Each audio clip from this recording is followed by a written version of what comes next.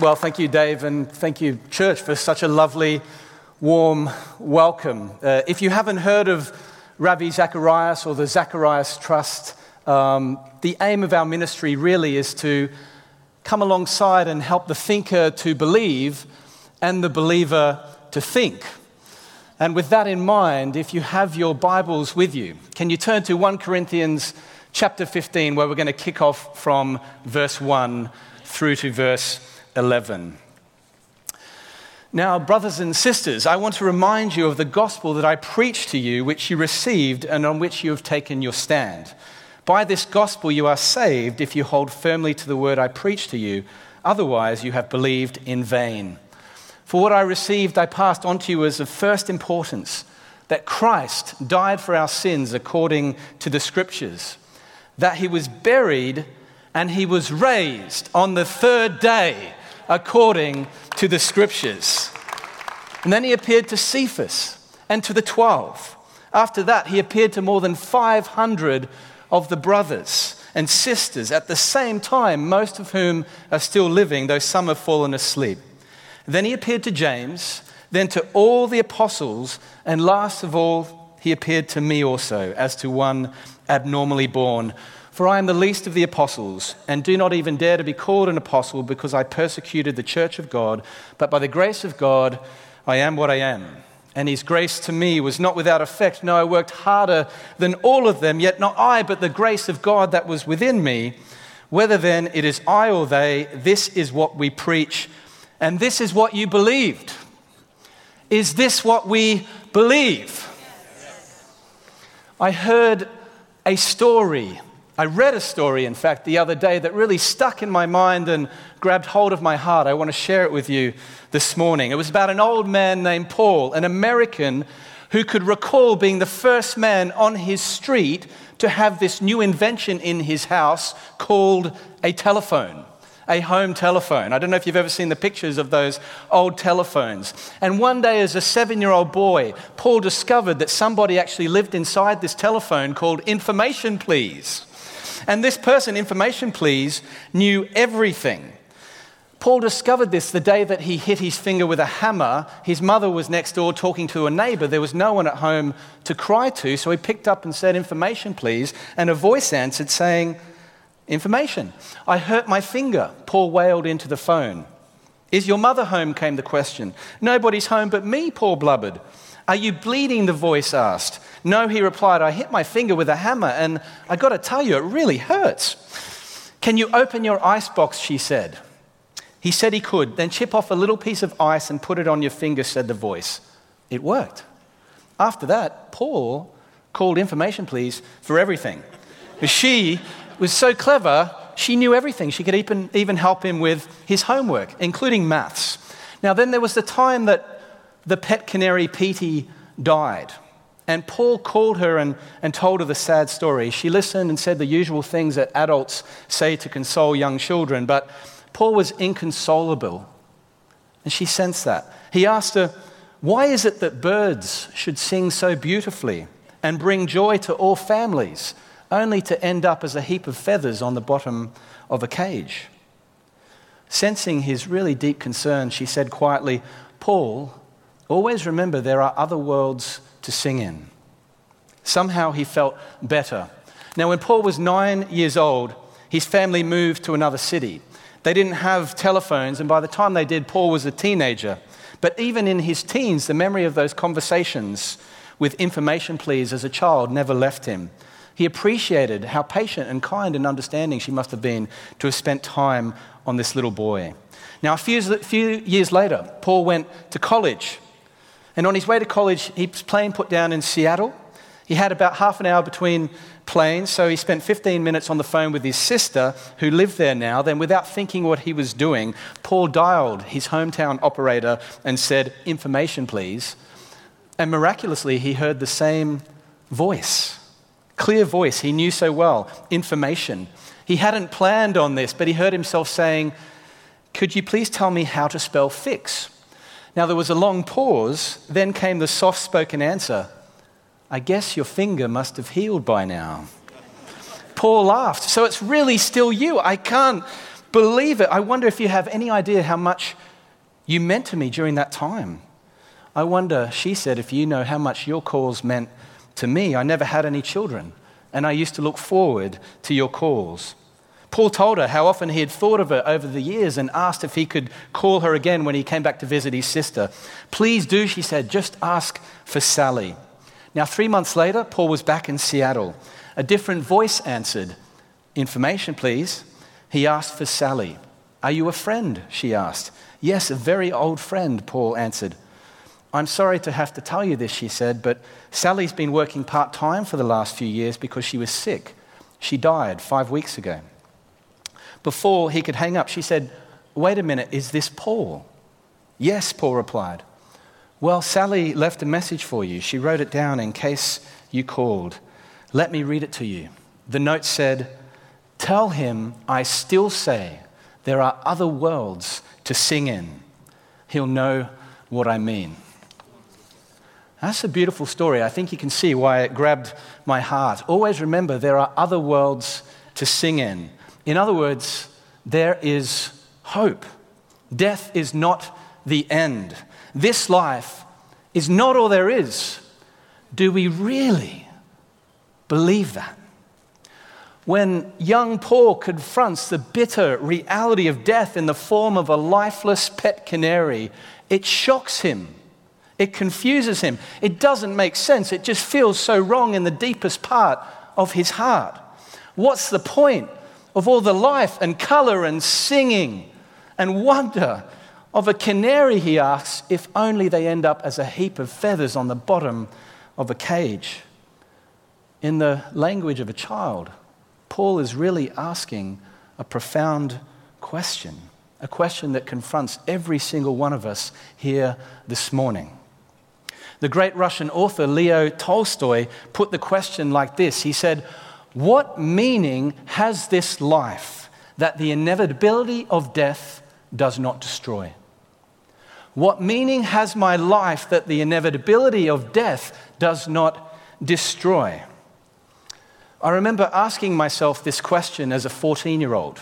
Of course, not in the same articulate words that Leo Tolstoy used. Being an Australian, articulate is something I've never been accused of, but it was the same substance. Now, I didn't grow up in a church. We never talked about life and death and God and big questions of life. And at the age of 14, I was in the fortunate position that I had not yet experienced tragic loss and bereavement of a dear loved one.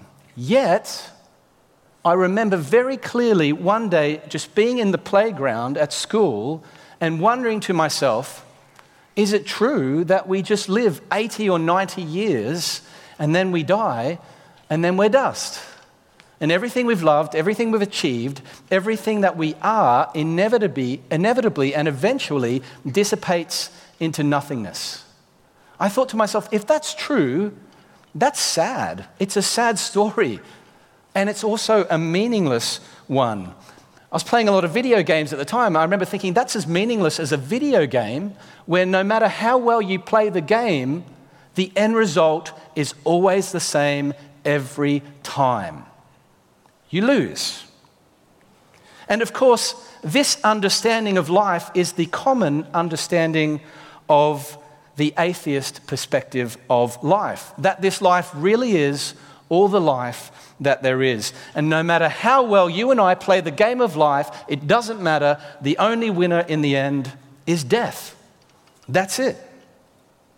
Always. Inevitably, 100% of the time. Unless Sally was right.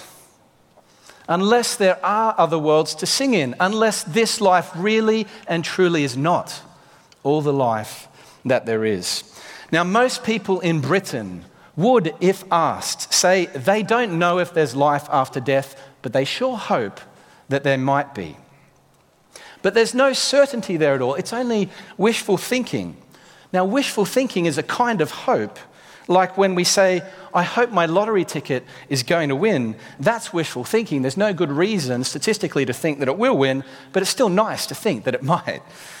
But Christian hope in life after death is not wishful thinking. It's almost the opposite of wishful thinking.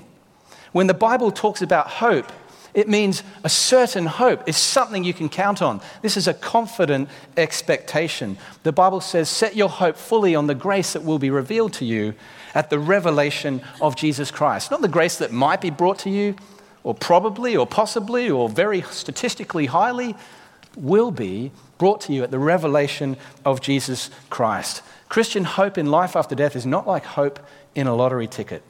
If we're going to use an analogy, it's more like hope in a written check with your name on it, signed by Bill Gates or Warren Buffett. You can be certain this check is going to pay. Similarly, eternal life with God is a promise written in God's word to the Christian, issued by the Father, prepaid by the blood of Jesus Christ on the cross, and signed, sealed, and delivered by the Holy Spirit in our hearts. This is a promise that you and I can bank on. The scripture says, no eye has seen, no ear has heard, no mind has ever conceived of the things that God has prepared for those who love him. Just think about it. No eye has seen. We have not yet seen. But does unseen mean the same thing as uncertain? No, not linguistically or logically, and certainly not biblically. Unseen does not mean uncertain. As the scripture says, faith is the assurance of things hoped for, the conviction of things not seen. Heaven is unseen, my friends, but it is not uncertain. Our confident hope is not just in this life, it's in this life and the life that is to come, eternal life with God. In fact, the Apostle Paul makes this point very clear when he says, if we only have hope for this life in Christ, we're not just missing out, we are to be pitied among all people. Why is Paul so confident in God's promise of life after death? On what is his confidence based? The answer is found a few verses later in 1 Corinthians 15 when Paul writes, and if Christ has not been raised, our preaching is useless, and so is your faith.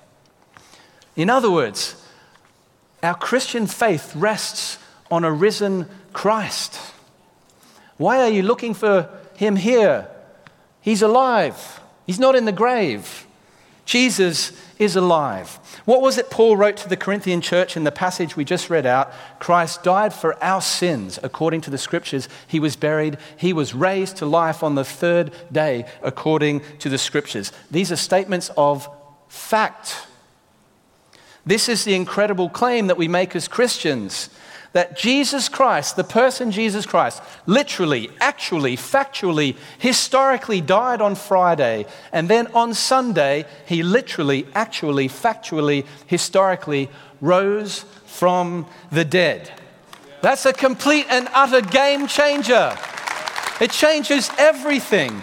Now, of course, as we well know, belief in the resurrection, if you talk to people about your faith, you will quickly discover belief in the resurrection can be one of those things that this world and people in this world and atheist writers in particular will point to as an example of the sort of irrational things that Christians are willing to believe. People coming back from the dead is the type of things that happens in myths and fairy tales, they might say, but not in the real world. They say we can see why we might want to believe in a delusion like this if it helps us cope with the harsh realities of life and death. Fair enough, do what you want, but it's a fairy tale fantasy nonetheless. But the thing is, if you actually take the time to pick up a Bible and read about the life of Jesus Christ, you quickly discover, as I did on my search, that the Bible doesn't read anything like a fairy tale.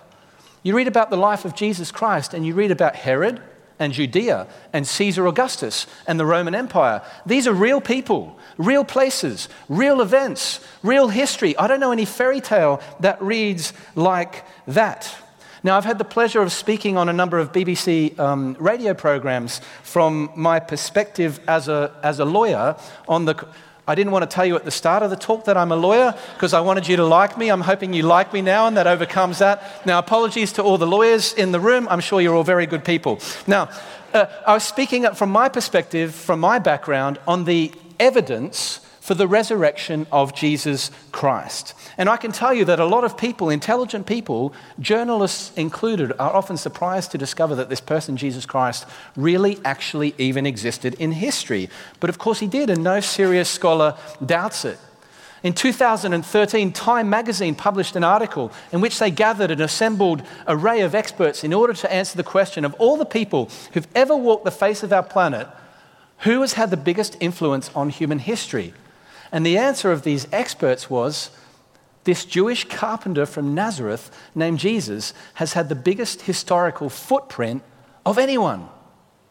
Now that fact, that extraordinary fact, requires explanation, because if you think about it, Jesus wasn't wealthy, he wasn't powerful, he never traveled very far from home, and he was killed when he was only 33 years of age in the most humiliating fashion possible, hung naked on a cross to die in full public spectacle in what was and still is today a shame and honor culture. What shame! Humiliation. It should have been the end of any movement that he was trying to bring about. And yet we find ourselves here 2,000 odd years later celebrating Jesus Christ. It should have been the end of any movement. What happened after he died? Obviously, something extraordinary must have happened. And of course, something extraordinary did happen. The resurrection. And this is where a lot of people find it hard to keep tracking with us as Christians, because they say, okay, fair enough. I'm willing to concede that Jesus really existed. Historians don't doubt it. Who am I to question the experts? Fair enough. But why do you need to get all weird and supernatural about it all and claim that he rose from the dead miraculously and that he's the Son of God? Can't we all just be sensible and moderate about this? I mean, we are British after all. Can't we just agree that he was a really good moral teacher and leave it at that? But of course we can't do that, and the reason we can't do that is because Jesus himself won't let us, because he claimed by his words and by his actions to be God, and if a person proclaims publicly that they are God, then they're either mad or they're bad, or they're telling the truth and they're God. They're either a liar or a lunatic, or they really are the Lord, as C.S. Lewis famously pointed out in his classic book, Mere Christianity. Now, which of the three options it is very much depends on this.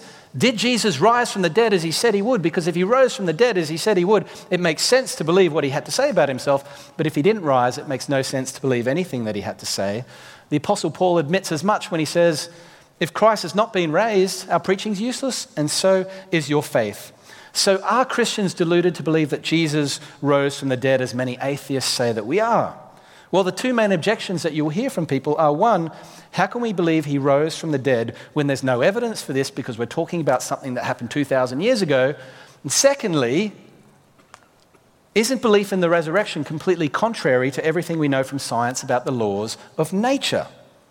Well, these are good questions, and good questions deserve good answers if we want to love the people that we're talking to. So let's do our best to try to answer them. Consider the first argument that miracles are just impossible because the laws of nature explain everything. Now, some people won't even look at the evidence for the resurrection unless you deal with this objection. Now, I think this can be a pretty intimidating argument on the face of it until you realize that it's not really an argument at all. That's because saying that the laws of nature explain everything is just another way of saying miracles never happen. Because a miracle is, by definition, an event that can't be explained by uniform natural laws. So if someone says miracles never happen because the laws of nature explain everything, they're saying nothing more than miracles never happen because miracles never happen. Or miracles are impossible because miracles are impossible. Can you see you can't even call that a bad argument because it doesn't even rise to the level of an argument? It's like arguing that Sydney is the capital of Australia because Sydney is the capital of Australia. That's not an argument, and for those of you who are cluey, that's not even true. Canberra is the capital of Australia. Now, you all knew that. Now, to believe that a miracle has occurred is to believe that a miracle has occurred is to stop believing in science or in the existence of a universe that operates in accordance with natural laws, such as gravity. Just think about it. That's not true. You can believe in miracles and in science. Who discovered gravity? Isaac Newton. He also discovered the apple. Now, Isaac Newton was a Christian, as was Kepler and Galileo and Pascal and most of the pioneers of modern science. It's just that these great scientists and Christians believe that this universe that we live in is not, which is a system of uniform natural causes, is not a closed system, but an open system. One that's open to intervention by God, the creator of the system. He can enter into the machine and do a bit of tinkering when he wants to. And they believe that when Jesus rose from the dead, this was something unique and something special, supernatural. God, the creator, did something not in violation of any of the laws that he created, but something in addition to and beyond those laws. There's no contradiction. The scholar Wolfhart Pannenberg points it well when it says, if somebody considers it to be a general rule, suffering no exception that the dead remain dead, then of course one cannot accept the Christian assertion that Jesus was raised, but then this is not a historical judgment, but an ideological belief. If one were to try to make an historical judgment, rather than to merely just assert an ideological belief of atheism or scientific naturalism, then one would have to consider the historical evidence, which we're going to do right now. What is the historical evidence for the resurrection? Is there any? Absolutely. There's lots. Virtually every serious historian, whether they are Christian, atheist, agnostic, or otherwise, acknowledges three minimal facts about Jesus Christ. One, that he died on a cross. Two, that his disciples genuinely believed that he rose from the dead and appeared to them on a number of occasions. And three, that the early church just exploded in numbers soon after Jesus' death. How do we know these facts? Thanks to the work of some scholars by the name of Gary Habermas and Mike Licona, who between them have collated and analysed over 3,500 scholarly works and articles, basically everything that's been written on the resurrection by historians and the experts since 1975, to answer this question, what do the experts believe?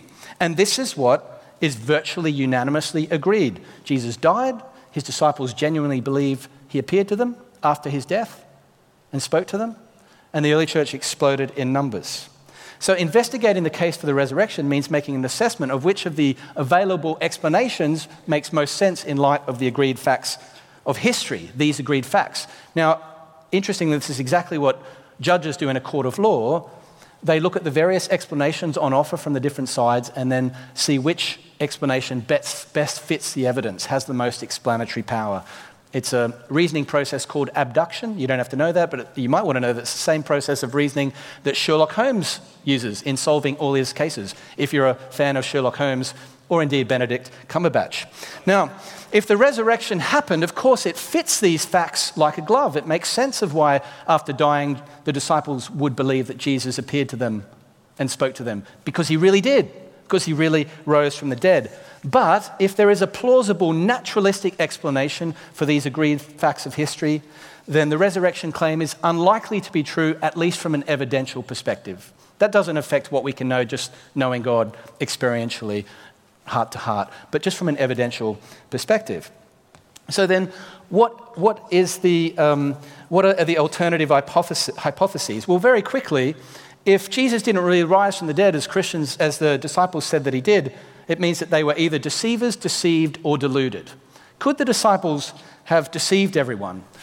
Well, no, because as I said, historians unanimously agree that the disciples sincerely believed that they saw a risen Jesus. Why?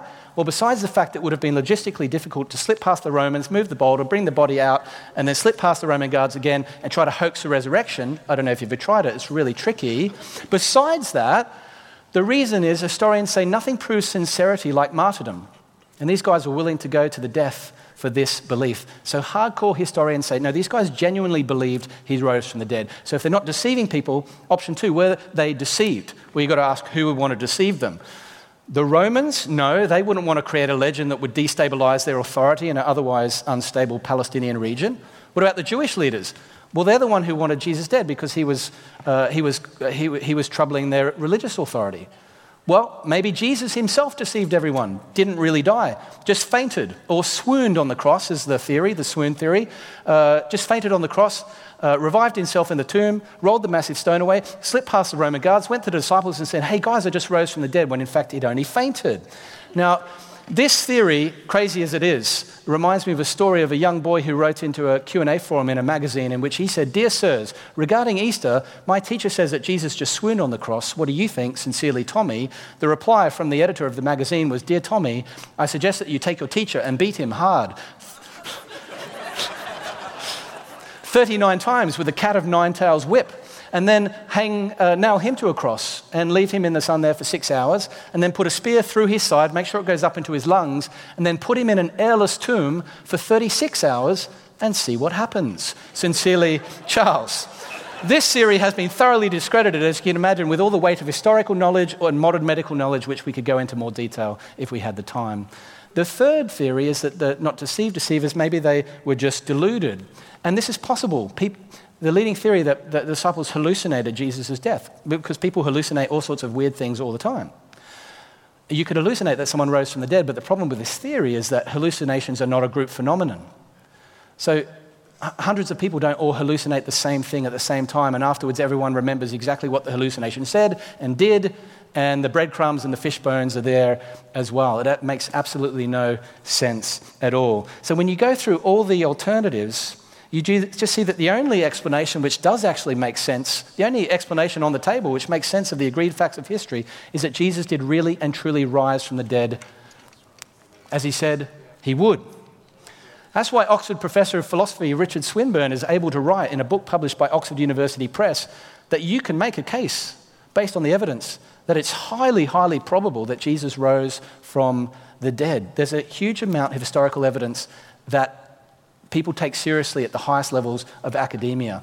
N.T. Wright, a New Testament scholar, said he's examined all the alternative explanations, ancient and modern, for the rise of the early church, and has to say that far and away the best explanation is that Jesus Christ really and truly did rise from the dead. You even get skeptical scholars, atheists like Geza Vermes, who admit, just say, look, after 2,000 years of scholarly inquiry, there are no satisfactory explanations that account for the agreed facts of history, the disciples' genuine claims to have experienced a risen Jesus, the complete transformation of their lives and monotheistic worldviews, and the explosion of the early church. I hope you can see that Christian hope rests on a solid foundation if you're willing to look at the evidence. It's not a false hope, as many atheists might argue. On the contrary, atheism, as I see it, is a false despair. You don't need to despair. You're not being more intelligent by being an atheist. That's just not true. The dominant narrative of atheism, that each of us is just nothing but a cosmic accident in a universe of blind and indifferent forces, a random product of time plus matter plus chance, here for a few decades and then gone forever. That's the story. No wonder British artist Damien Hirst writes, "Why do I feel so important when apparently I'm not? Nothing is important and everything is important. I do not know why I am here, but I'm glad that I am. I'd rather be here than not. I want to die. I'm going to die, but I want to live forever. I can't escape that fact, death, and I can't let go of that desire for eternal life." Look, we rarely speak of it in polite society, but death is just this great inevitable that hangs over all our lives like a spectre, threatening to rob the present of any meaning that could possibly transcend the finitude of our lives, and it fills us with fear the closer and closer we get to it.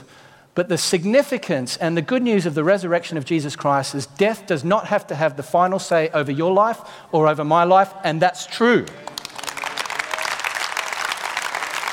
Jesus he not only took all our moral brokenness and our guilt and our shame and our selfishness on his body and then buried it in the grave. He rose again from that grave, Having dealt with everything that stood in the way of us having a relationship with a holy God, he then defeated death, not just metaphorically, but literally, in order that nothing need stand in the way of any one of us enjoying a relationship with God for all eternity. Now, this is a good story, but it's not just a good story, it's a true story. And the best stories are both good and true. It's not just wishful thinking, pie in the sky when you die sort of stuff. It's rooted in the historical life, death, and resurrection of Jesus Christ, and completely open to investigation for open-minded, sincere seekers of truth who are willing to investigate things for themselves. I think the pursuit of truth is ultimately the pursuit of God because he is the truth. Now, Dave alluded to it earlier. This week as a ministry, we are mourning the tragic death of a beautiful woman and mother of 3 children named Brenda, who is the wife of Raymond Bekenya, one of our team of evangelists in Uganda. Brenda was diagnosed with liver cancer just over a week ago and just died a couple of days ago. Amy Orr Ewing, who was meant to be speaking here this morning, is attending her funeral. Now, is Mummy coming home? Is a question that children would naturally ask. Because of her faith and his faith in Jesus Christ, Raymond is able to truthfully say, no, she's not coming home. She is home with Jesus. And one day we will be home with Jesus too, and we will see Mummy again. Now, death is no less painful for the Christian than for anyone else. But it's not final. It's not forever. In the midst of pain and suffering and tears, there's still hope. Just as the cross reminds us that this world is certainly not the way that it should be, so too the resurrection reminds us that this world will one day be as it's meant to be. One day, no more tears. One day, the sting of suffering will be removed. One day, life will swallow up death. One day, joy will swallow up sadness. One day, all that is wrong will be put right, and all that is sad will be made untrue. But in the meantime, Jesus calls you and I to trust him, sometimes even in the midst of loss and suffering and bereavement so great that we cannot help but to cry out to God in tears and frustration. But even then, we can trust him, not only because, let's face it, where else have we to go? But also because the one who promises to be with us through that pain is worthy of our trust, and he's got the scars to prove it. Can I ask you, have you fully, wholeheartedly given your life to Jesus Christ? To the one who took your place and my place on the cross, who carried all our evil and sin and selfishness and shame and buried it in the grave so that nothing could separate us from a God who loves us and is holy? Have you entrusted your life to the one who defeated death so it need not have the final say over your life? If not, why not? Seriously, what is stopping you? Is it because you're afraid of what it might cost you? Often it is. Can I encourage you to think about what it might cost you not to give your life wholeheartedly to Jesus? What you're actually giving up here. Eternal life in relationship with God, the source of all goodness, who loves you dearly and has loved you from the first day of his life and who gave his life for you. As well as being something that can be investigated, Christianity is something that can be experienced because it's all about relationship with God. He really, really wants you. The question is, do you want him? If you do, if you want to say yes to Jesus for the first time or maybe for the first time in a long time, then I'm going to close with a prayer that anyone could pray who wanted to start afresh this relationship with God and to receive the forgiveness and the new life that he really does offer in Jesus Christ. So if you'll bow your heads with me, I'll pray this prayer. It's a prayer of just giving your heart to Jesus. And if the prayer resonates with where you are at, then feel free to echo this prayer in your heart as I pray. God, thank you for your invitation to an adventure of faith and love in relationship with you. I'm sorry for all the selfishness and the wrong things that I've done, for going my own way without reference to you. Thank you so much, Jesus, for your death on the cross for me and your resurrection to bring me forgiveness and new life. I need that forgiveness. I need your life. I open my heart to you today. Please fill me with your Holy Spirit and help me to lead this life of love and faith that you made me for. In Jesus' name.